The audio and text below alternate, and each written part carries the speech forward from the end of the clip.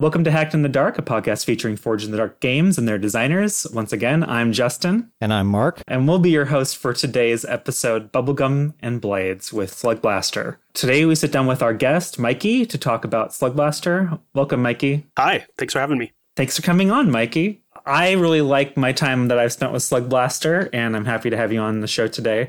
Mikey, do you want to tell us about how you got into game design? Sure. Well, like pretty much everyone, I started with the mandatory 10 to 15 years of D&D only. I've been playing D&D since I was 14, and it was my life in high school. And then once I got into my early 20s, I got, sort of more interested in the music scene and the art scene.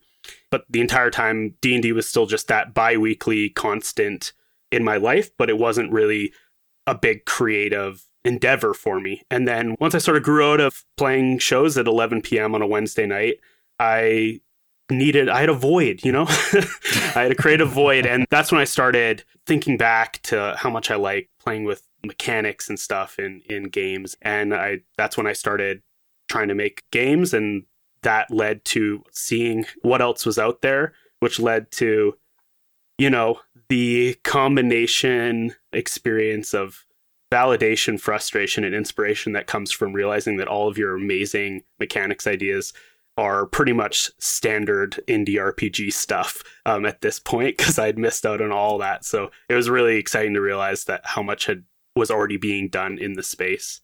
Yeah, and so for the last 5 years, I've been bathing myself in the indie RPG stuff. I guess we know what got you into Blades then. Yeah, for sure.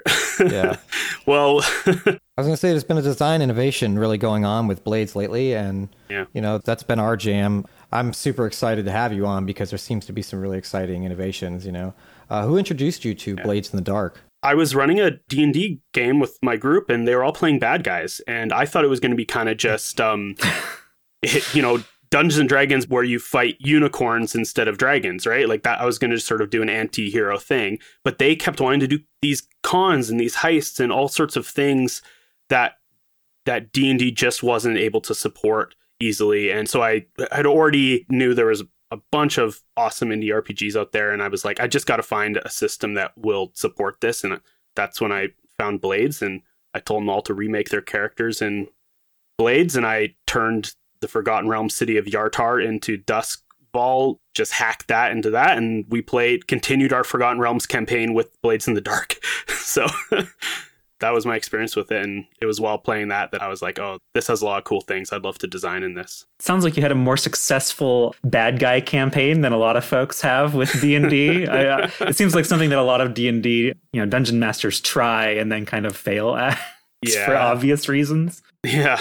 I'm really blessed to have a really mature group of players, and we've all been playing together for a long time, and we're all very much story gamers already, even though we were using D&D most of the time, and just until recently last few years when we started branching out. When you have a good group, you can do things that wouldn't work with other groups, right? You can try those risky concepts that could easily go pear-shaped, right? Speaking of risky concepts, would you like to tell us about your game, Slug Blaster? What is Slug Blaster? Sure. Slug Blaster is a game about teenagers. You are teenage hoverboarders, and you are sneaking out of your small town, your boring small town, to go have adventures in the multiverse. So it's a lot of skate culture, and it's sort of not necessarily sci-fi, but like laser fantasy. And then at its heart, I think it's like a story about teenagehood. Yeah, I think the biggest thing I picked up on right away was how iconic each of those playbooks felt. It seemed like you were highlighting a different aspect of teenagehood with each one. Does that sound kind of accurate? Yeah, for sure. Yeah, the playbooks are based around, I call them attitude in the game, just because the word attitude really fits into that genre well. But really what they are is they're actually just like classic psychological strengths. Oh, I love that. We've seen a lot of media recently capitalizing on 80s nostalgia. Yeah. And like Spielbergian concepts of what an 80s childhood looks like. That's right. Slug Blaster seems to be more of an early 90s aesthetic. Yeah. What are the visual and like game inspirations for Slug Blaster? For sure. Well, I'll say that the 90s thing is completely and almost unintentional, because I encourage everyone who plays Slug Blaster to embrace the parts of their child, like the things from when they were a teenager. You know, so I often tell people, you know, pick a song for the soundtrack that makes you feel like a rebellious teenager. And that's going to completely vary depending on the age of the gamer. This world is very anachronistic in that it should just be a blend of everything teenage. But yeah, but I can tell you, answer for you, my inspirations are a lot of Nickelodeon. Men in Black is extremely influential. Those alien scenes and the slime and the ray guns are very much coded into my DNA, though a lot of the big ray guns and exploding slime stuff is very Men in Black. And then I always say that when I first watched Adventure Time, I just had this sigh of relief, because I realized that my magnum opus, I didn't have to make it anymore because someone already had, because it is like, to me, the perfect show that I think I would make at the time. That's how I felt when I watched it. So, you know, I like making things that are very sensory worlds with a lot of like color, you know, things that snap and sizzle and, you know, ooze neon and, you know, just anything very sensory like that. So I pulled from a lot of different sources for this. And of course, every teenage hood movie I can get my hands on. I love them. There's so many good ones coming out these days. 8th Grade is probably one of my favorite movies. I also love it, just all those bad teenage comedies too. You know, any coming of age story. Right, your Sandlot, right? Yeah, exactly. Your Sandlot. Jonah Hill's movie, mid-90s. I took a lot of inspiration from that because it's also skateboarding centric. But just the emotional arcs in that movie and the drive of the young protagonist is very much what I see Slug Blaster characters being like. You know, like they do this as a form of identity, as a form of feeling competent in something, considering that the rest of their lives is everyone just telling them that they're not doing anything right. It's an act of expression, right? To break these rules and do things that are a bit dangerous and try to get in with those friends that you look up to, you know, those cool kids that you look up to. So you'll do anything to impress them, right? Yeah. It feels like a cohesive thing to me, for which there maybe isn't a complete name for. I want to say almost slime fiction or something might maybe kind of encapsulate some of that with Adventure Time. And most recently, I think one that kind of felt very Slug Blaster to me was The Midnight Gospel on Netflix. Oh, yeah. Yeah. I had a lot. When I saw the ribbon, that world he lives on, I was immediately like, oh, I should have done something like that.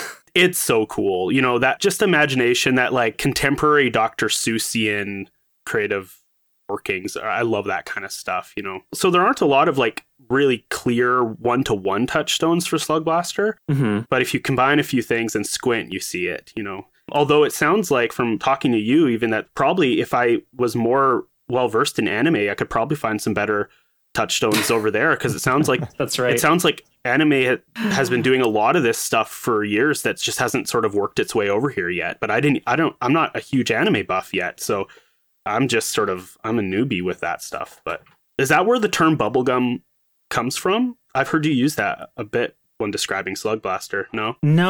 I think I've used it because there is this pink aesthetic to some of this bombastic science fiction fantasy stuff, sure. like Adventure Time. Yes. That also kind of is shorthand for a kind of more positive bent on fiction too. That's right. And so it kind of combines into this like poppy, positive fiction that is defined by, in my own eyes, by this fantasy element and this fictional element that kind of has roots to me in early 90s, you know, skateboard ninjas kind of culture. Absolutely. But there is a corollary in anime to some degree if you're also like a weeb, I guess. I have the dubious distinction, I suppose. I should tell our audience of recommending Mikey some anime to watch. What have you watched? Fooly Cooly. I'm still working on Fooly Cooly, and it's all I need right now. It's everything. So yeah. And I think that kind of a thing also fits pretty well into that fake genre that yes. I guess I've made up. I don't know. No, I completely agree. I think you're putting your finger on it. And I think it's maybe I see things that are very Slug Blaster-ish everywhere now because I'm working on this, and anything that looks like Slug Blaster is at once an assault on me and my originality, but also sort of exciting that, oh, maybe this, I'm going to get to see more things like what I like coming out, right? So I see the bubblings of that everywhere. So it's either, too niche to have a genre name yet, or it's too early, so, but yeah. Yeah, I like that it'd be Slug Blaster-esque if anything follows that should ever. Oh, yes. Maybe it's Slug Blaster. Let's do it. Yeah, that'd be great. So, yeah. Mikey, do you want to tell us a little bit about Slug Blaster in terms of mechanics? Sure. What makes Slug Blaster different from Blades in the Dark mechanics? It's a smaller game. Blades is a very rich and I'd say slower paced game. I don't mean that in a bad way at all. It has to be. Those are the trade-offs, right? It's very rich. And I just knew that wasn't quite the right fit and tone for the kind of fast-paced hoverboard action I wanted in Slug Blaster. Before I did game design, I've done a lot of writing and video editing and things that involve a lot of editing. And I think the one skill I've learned pretty well is to be pretty ruthless with the red pen on myself. Like, I'm pretty ruthless when it comes to chopping things down, especially my own work. I'm sort of not content with anything I make unless I feel like it's the smallest version of that thing.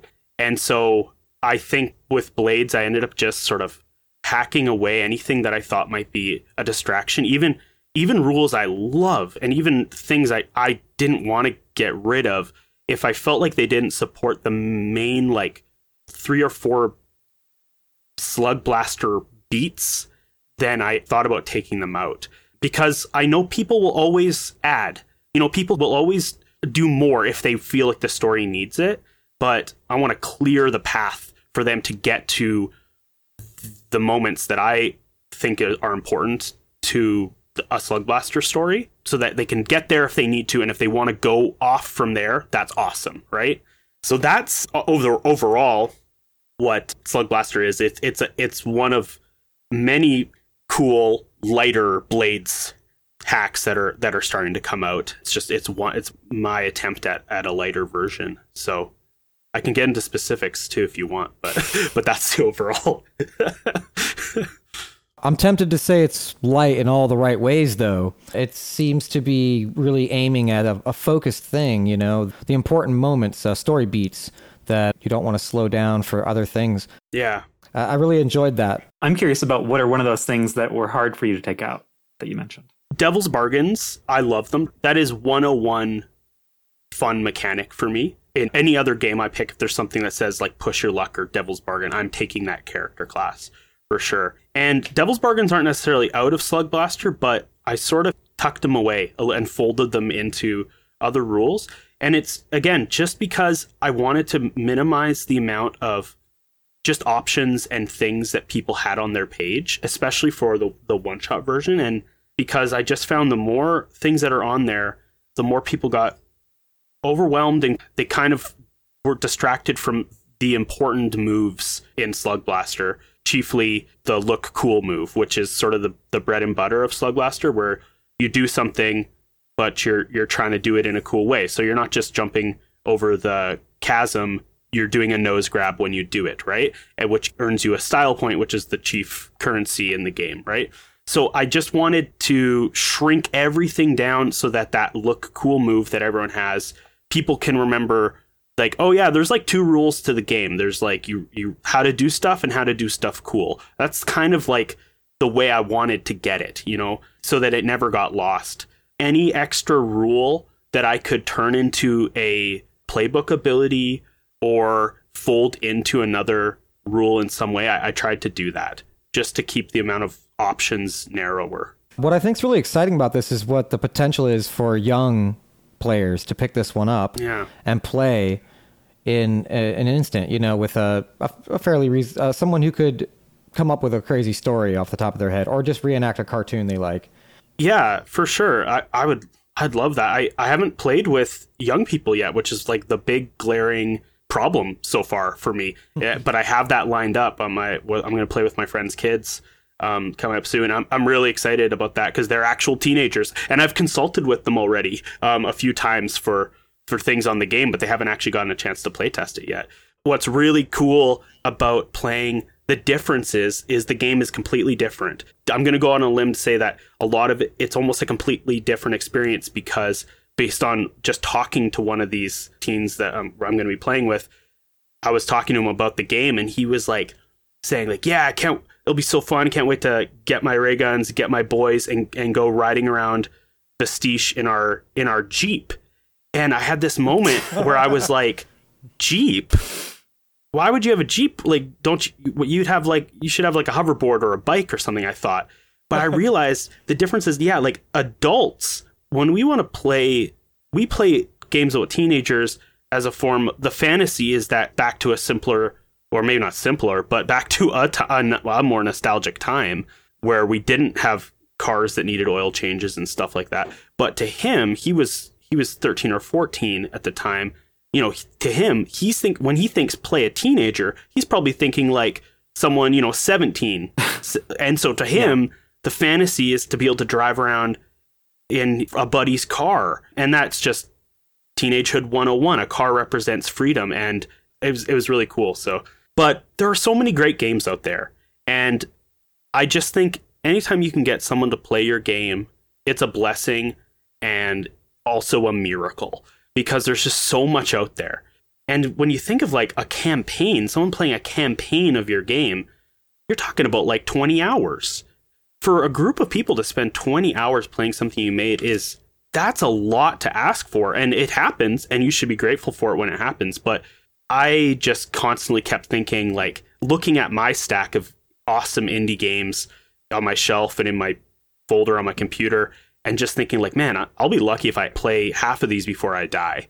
And so I just had this thought of like, I got to make this game smaller and smaller and smaller, and try to get this experience into 3 games, into one game. That's why I made Slug Blaster Turbo, to try to do that as much as I can. And I don't think Turbo gives the full experience, because it doesn't give that more somber home life element. It doesn't dig into those downtime actions that, you're not going to have that fight with your parents quite as easily in a one shot, but it gets the rest of it. Yes. And that was, that's what I'm hoping for. I keep thinking like, after I'm done this, I might only make one shots, because they're fun to make. And it seems just more likely that you'll get people playing them. I don't know. And that's not a dour, cynical statement at all. There's just so many cool games out there. I think like people should try to make smaller games if they can. They can be really cool and fun, and you can get a whole audience playing them that you might not be able to otherwise, right? But there's trade-offs to that too, If you have a big long-term game that is just your passion, you should by all means make it, because there'll be some other people who feel the same way too, and that, that'll be awesome. Mikey, you mentioned the at-home stuff, the downtime sequence for the full game. Would you like to talk about what that is? What's the tension between that and the rest of the game? It's funny, Jason was talking about this with Sig, about this sort of, he loves that contrast of this sort of fantastical and mundane. And Slug Blaster has that too. That's the exact juxtaposition that I find interesting. So I want it to be, the action stuff is crazy and weird, and you have devices that can, you can fire an alternate version of yourself at a monster. You can stop time, you can do all this crazy stuff with these circuit bent ray guns that you made. But when you go home, none of that matters. When you go home, you're going to deal with the exact same problems that normal our world teenagers deal with. Your reality canon can't change the fact that your dad is disappointed in your decisions. And that's kind of the tone I'm trying to get across. Like the loop of Slug Blaster, which is the first thing I knew I'd have to change from Blades, because Blades has this famous and awesome gameplay loop of, you're these scoundrels who have these vices to deal with the stress of this job that you need to get the money to pay for your vices. That kind of like really bleak but still sort of badass loop. I knew that any story about teenagers and young people, almost every story is different, because the adventures they go on, they don't need to be going on. They're doing them because they want to, not because they have to. And so I knew that loop would be different. So Now the loop is more, you go on these adventures, you accumulate style points and trouble points over that adventure, and when you come back home, you then spend those trouble points and style points to unlock different home life scenes. So you could spend style to unlock getting someone invites you to a big party, or a sponsor tells you that they want to make a shoe with your name on it, or you can spend style to basically level up to get special abilities and stuff like that. And then trouble points, you have to you spend those on hard scenes. You spend those on scenes where your dad finds your hoverboard under your bed that you've been hiding, or someone breaks up with you, or you have a big fight with your crew. And it's nice because of the way Blades works and thus this game works. Those downtime scenes work in a different mechanical space than the rest of the game. So that actually helped solve one of my problems, which is I didn't want people trying to solve these emotional problems with their high-tech devices.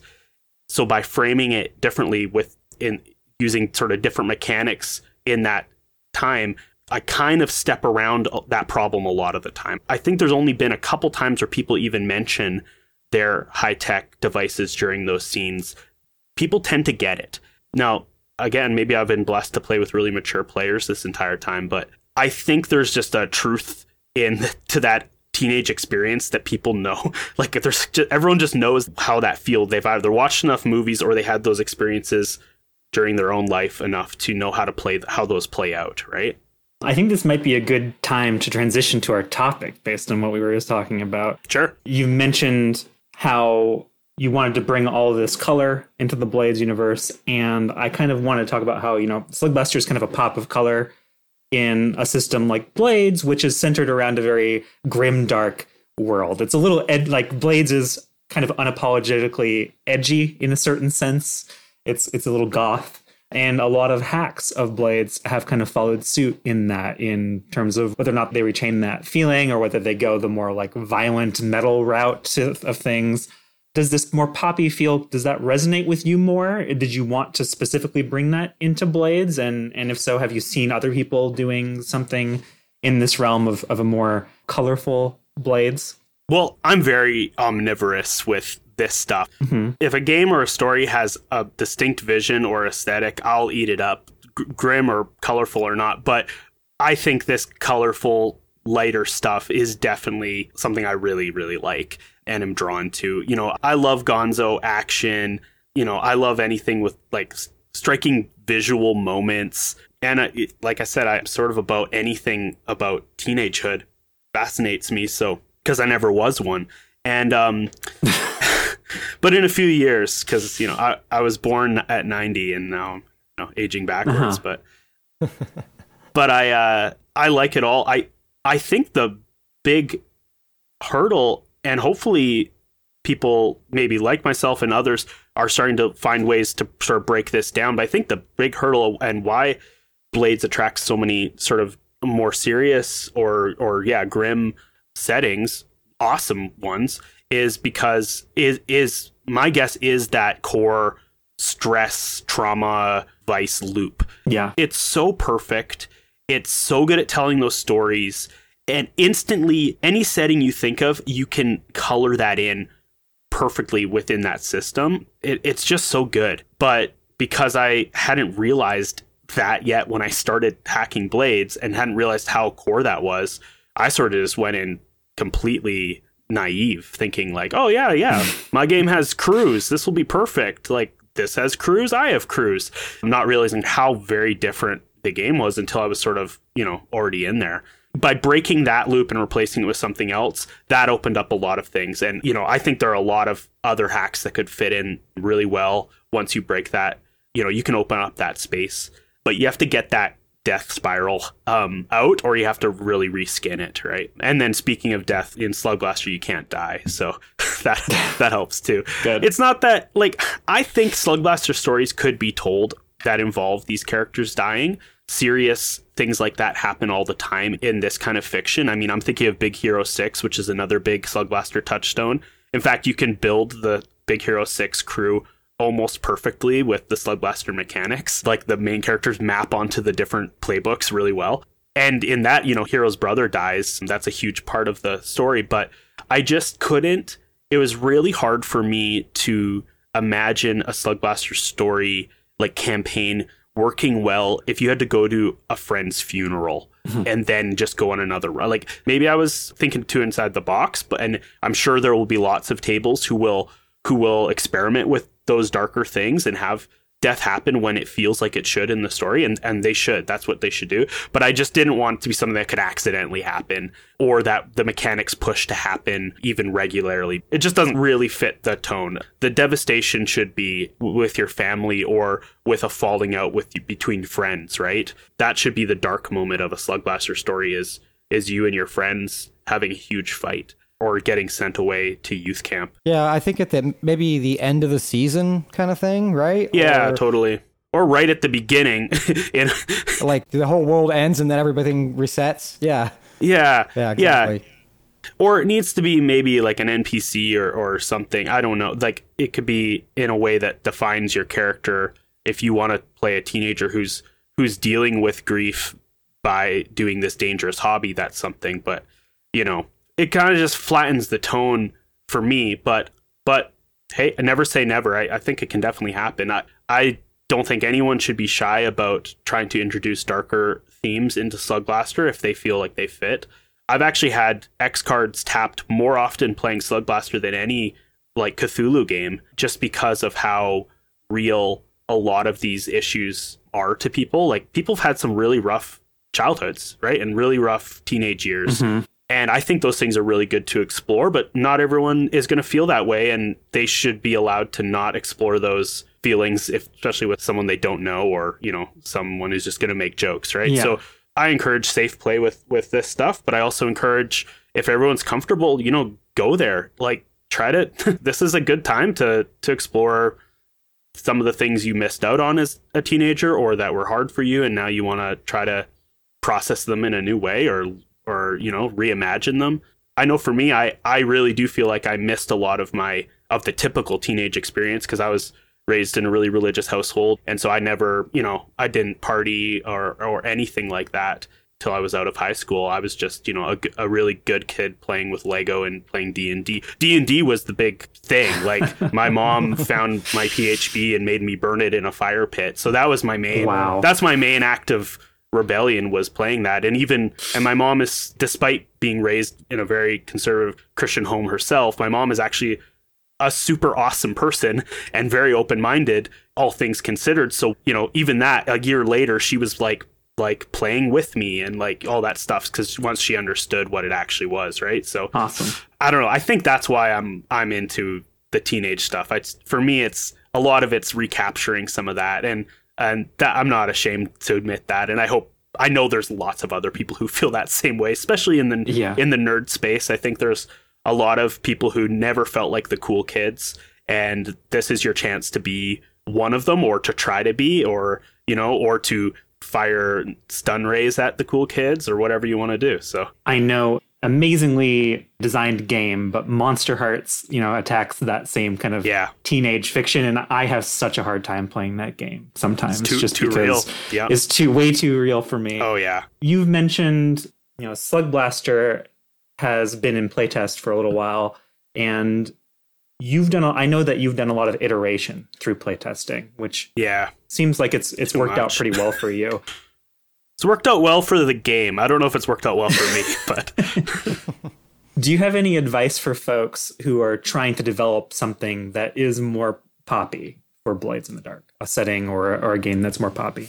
My advice for game design in general is just to go way smaller than you think you should at the beginning. Like, I know for me, maybe this is just me, but I see this a lot with game designers, and their first game is just way too ambitious, and they just get stuck in it, designing it for years. And that's what happened to me. And I think you can still learn a lot, but I just really wish I had made like 41 page games instead of Slug Blaster first, because I think I would have learned a lot more and been a lot more emotionally content as well. I think people should play test right away when they have the concept. Like, don't worry at all, but you need to find people that that want to just try stuff with you and that you don't feel like you need to convince them, right? But you can play test, just grab Blades right off the shelf and just be like, hey, let's just try and see what happens and just muddle through it. And I think you'll discover the game way quicker that way. That first playtest will teach you everything. It'll be amazing. Slug Blaster had nothing to do with being cool or going viral or sponsorship or all that stuff that I think a lot of people would consider almost core to Slug Blaster now. It was just a game about teenagers with ray guns when I first started. And the very first 15 minutes of the playtest, they get to another world. They go through a portal, and I ask what they do. And one of them's like, I take out my phone and I take a selfie. And that blew my mind. I just hadn't let like normal teenage behavior into the game yet. And all of a sudden I was like, of course. Why else would you go to another world if not to take a picture of yourself there? And from there, everything else spooled out. All of the skateboarding culture stuff, all the Instagram culture, all that. So it's like pictures or it didn't happen, right? Yeah, totally. So yeah, that's my general advice is just make something really small. Like literally like pound out an idea in a one-page Google Doc and print it off and grab your friends and just try it and go from there, you know. And I would encourage people, if they can, build in as many exits to your project as you can so that if you get tired of it, you can have something done, right? Like, so start with a 1-page version of the game, then make an 8-page zine, you know, then, and I think you're really good at this, Justin. Like, I was inspired to see the way you've done that with Mothlight on Itch and releasing it, because that is something I am not good at, that at putting something out there that I don't feel is ready, but I know that that's the key. I know that like that that's something I want to be able to do, because that's really cool. And then as for making something light, I mean, I'd say do a content analysis of the movies or shows in the genre you want and just look at, like, analyze it for those beats. Or a fun thing to do for game design is look and just keep track of how the characters are dealing with problems, the problems that are coming up, because a lot of times it's not in the way that fits on a normal skill list in movies and stuff. So that's one of the reasons Slug Blaster doesn't use an action rating list, because those work so good for sort of team games like Specialists or like Mission Impossible, that kind of thing. But in a lot of these like movies about kids doing stuff, they're just bumbling their way through everything, doing all sorts of haphazard actions that don't really fall into nice skill categories. And so like that's the kind of thing I learned just doing sort of like a rough content analysis of that stuff. And it's really fun to do too. You just could be a huge nerd. You sit there watching a movie with a pad of paper making ticks under things. So it's really cool. Mark, I'm curious, what kind of poppy fun genres or fiction would you like to see put into a Blades game? I'm interested in if Mikey has any other ideas as well. I know that the next game to be published by Evil Hat is Girl by Moonlight, which is a magical girl game. So that kind of fits into this conversation a little bit too. But what kind of cartoons or media that have a more positive kind of feel to them than the standard Blades hack would you like to see translated? I'm tempted to say what I'm working on now, which is shoujo and shonen. So like Dragon Ball Z, but also Sailor Moon. Right, that kind of stuff. Honestly, Naruto would be like perfect. Yeah, and Naruto, like for Blade, like almost as is, in some ways. Yeah. So one of the games that I always wanted to see too was something that had like a Matt Groening kind of feel, and I feel like Slug Blaster is getting there for me in a lot of ways. You know, reset the episode after something goes crazy, catastrophic, and suddenly everybody's still in their living room the next episode, you know? Yeah, that kind of stuff really gets my creative juices going, you know, to have something like that. And I felt like the GM tools that you gave, they really narrowed the focus to like a laser pointer, like right at the thing, right? You know, for headshots, maximum headshots. It was great. I think the GM tools might be one of the biggest takeaways that I see that could really assist a game to start, because that I think is usually the problem, is like somebody's like, I have some ideas. I don't know if they're like good, but they see these charts that are just like everything's great and it's all like wild, whatever came to mind basically. Yeah. That made sense at the time, you know, and was a dream, you know? Yeah, charts are awesome because even if people don't roll on them, they're just, first of all, they're as fun to read as they are to write. And you're exactly right. You can, as a designer, with 36 words on a little chart, you can completely define the experience of that thing you're making a chart for everyone, right? And it's so easy to do and so fun to make too. So I'm going to have a bunch of wild charts. I just made a slime chart, just different kinds of slime. And I have a laser beam chart, which is different colors and textures of laser beam. Like, these are silly things, but they're fun to make and they're fun to read, and they inform the fiction, right? Or at least, they get people on board for the idea, the kind of aesthetic, I guess, right? Mikey, if people were to hack your game into adjacent media properties, what would you like to see? Yes, I think I have a hack idea that I really want someone to make. I don't think I can make it because I'm just not an expert enough in the field. I want someone to make a Horse Girls hack. My daughter loves this show. It's the Spirit TV show on Netflix. And it's these three girls, and they each have a horse, and they live in the Wild West, and they go on these adventures. And it could be a 1-to-1 Slug Blaster hack where you still use the same playbooks, but then instead of a signature device, you have your horse. And this is what I think someone should do. And seriously, if you're out there and if you even know 10% more about horses than I do, I will team up with you and make this. And I'm not kidding, because the signature device would be a coloring sheet of a horse. And so you color in the horse, and it has a couple special abilities and new sort of tricks it can do that you can unlock as you teach it, that kind of stuff. And you could go fantasy Horse Girls if you want. You can make them Pegasus and that kind of thing. But either way, I think that would be a great, perfect Slug Blaster hack, because the kids are going on the adventures for the same reason, just for the thrill of the adventure, right? And they're getting in trouble with their families when they get home, and that kind of stuff. So that'd be good. And then the next game in this sort of space that I want to make, and I've already sort of started on this, I'm hoping that make it one day, is I want to make a game based on like the stoner teen adventure quest kind of thing. So basically like Superbad the game. So it'd be for 2 to 3 players only, and it's a one shot. You go on this quest, because those movies are structured just like quests, but instead of Cyclops and dragons,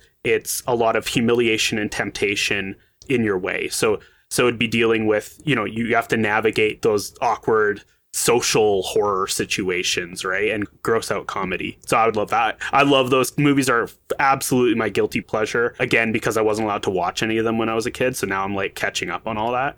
And I've done a content analysis for school on them and everything. So I think that would be a really fun game to make. So I'm hoping to make that after Slug Blaster, but we'll see. We'll see if Slug Blaster just chews me up and spits me out. But I was honestly thinking this whole time, ever since I've played Slug Blaster, that it's so adjacent to stoner fiction. Yeah, for sure. Yeah. Including stuff like Scooby-Doo, and stuff inspired by stoner fiction. Yeah, totally.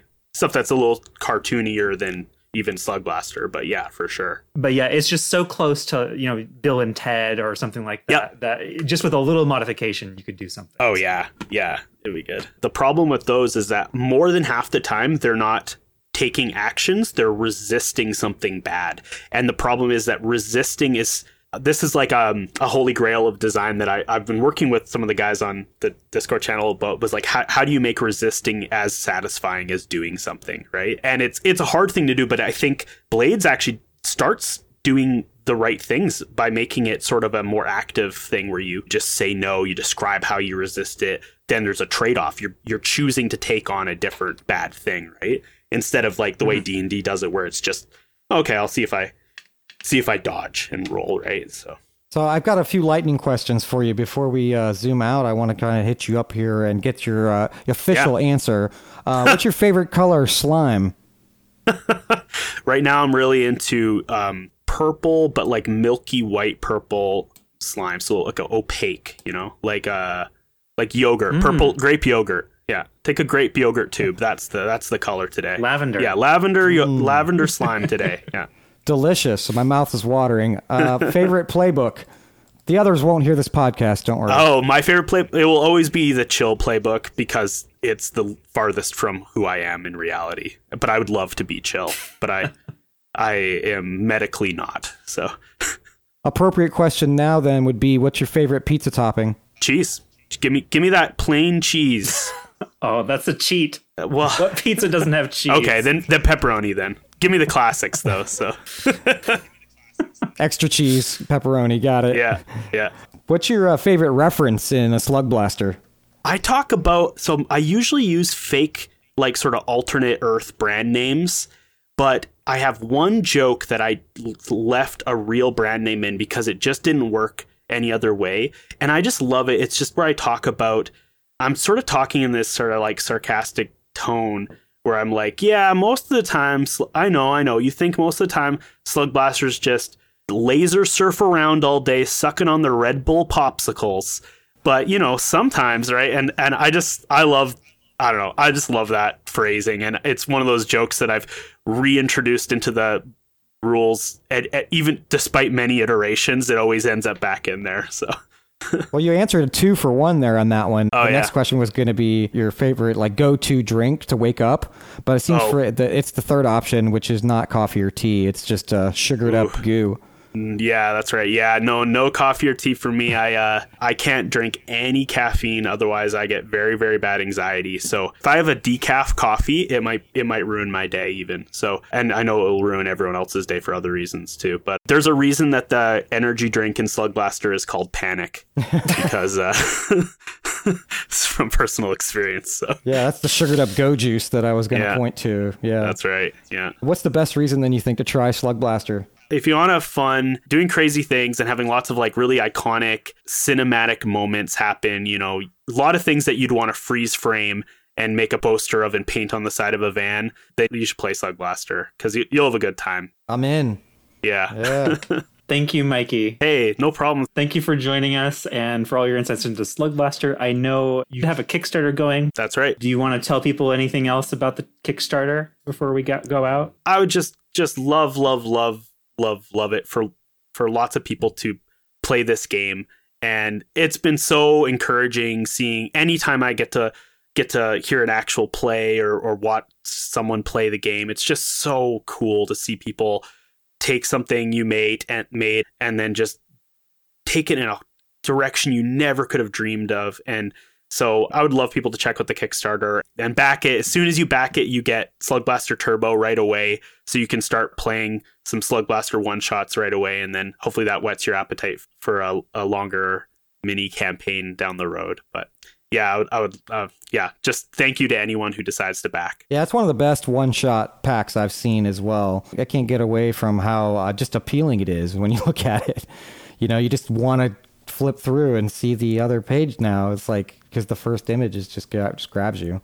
I think you have to say something for your artist. Yeah, thanks, Scott Ford. Yeah, he's the artist. I do the layout. He's doing all the illustrations, and he's so awesome. So yeah, right now he's giving me one awesome piece, and then if the Slug Blaster Kickstarter happens, there'll be more of his stuff in the book, which I'm really excited to see it. So lovely. Yeah, we'll have a link to your Kickstarter in our show notes. Yeah. Do you have anything else you'd like to plug before we go out today? No, I just hope everyone would be very, very kind to each other in the next couple months. I know everyone everywhere is feeling really tense and uncomfortable and miserable. And so anything you can do to try to be kind to someone, especially someone that you don't agree with, take a step towards reconciliation, as hard as it is. I just think that's really important because we can get out of this spot that we're in, but it's going to take a lot of people doing a lot of hard work.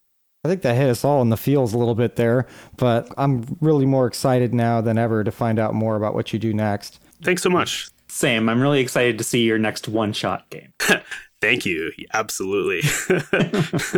Yeah, we can just get in on that. That'd be great. Yeah. While you're at it, maybe you could tell us about like whatever crazy stretch goal you were thinking about mentioning, but you decided not to. Oh, yeah. Oh, for the Kickstarter. Stretch goals are going to be mostly art, but I do have one that's going to be called the Book of Slime, which will be like a little zine-sized supplement that just provides more organic signature devices and powers and monsters and stuff like that. And I have a few special, exciting guest writers lined up to do content. They're each going to write their own demi-plane for the book. So I know, I have a couple cool special secret guests lined up. So that'll be exciting to unveil that. So. Can we call one of them the Quantum Centipede?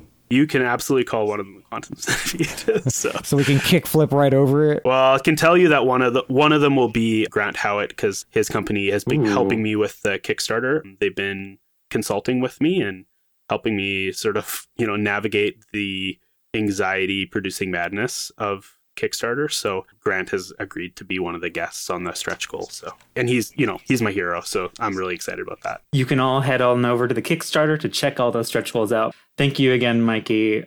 Mark, as we wind down and move closer to our outro, do you have anything you would like to plug? I would just point to the Hacked in the Dark channel, is adding a show pretty soon. I'll be participating in. So I just want to plug the channel there to say that should be out by the time this is out. You'll get to see later sometime I'll GM probably as well. Ooh. And I would be a little remiss if I didn't plug markcleveland.itch.io. That's where I'm working on a Magical Youths game. It's something kind of following in the footsteps here of this. Yeah. But now I'm looking forward to seeing what I can cook up after playing me some Slug Blaster. I'm excited to see that as well. As for myself, I also would like to draw people's attention to the channel and to our YouTube channel specifically, where you should be able to catch the end of our Vergence series. Ooh, yeah. By the time you're hearing this, that will have been wrapped up, and I'm curious what we're on to next. Other than that, I've been doing some exciting updates to Mothlight recently. I've just released 2 new packs, which are kind of like crew sheets. One is about a playtest pack where you're scavengers on a desolate world, kind of trying to survive. And it's like The Martian meets Nausicaa of the Valley of the Wind or what have you. And the other is Jammers, which is a roller derby pack. But in the future. Sick. It's Yeah. future roller derby. I know a much explored genre, but I hope people will like it. It's got themes of community, as well as like action. So there you are. Check it out. Awesome. This has been a great episode of Hacked in the Dark, a podcast featuring Forged in the Dark games and their designers. Again, I'm Justin. And I was Mark. And remember, when it comes to design, we all begin our journeys as hacks in the dark.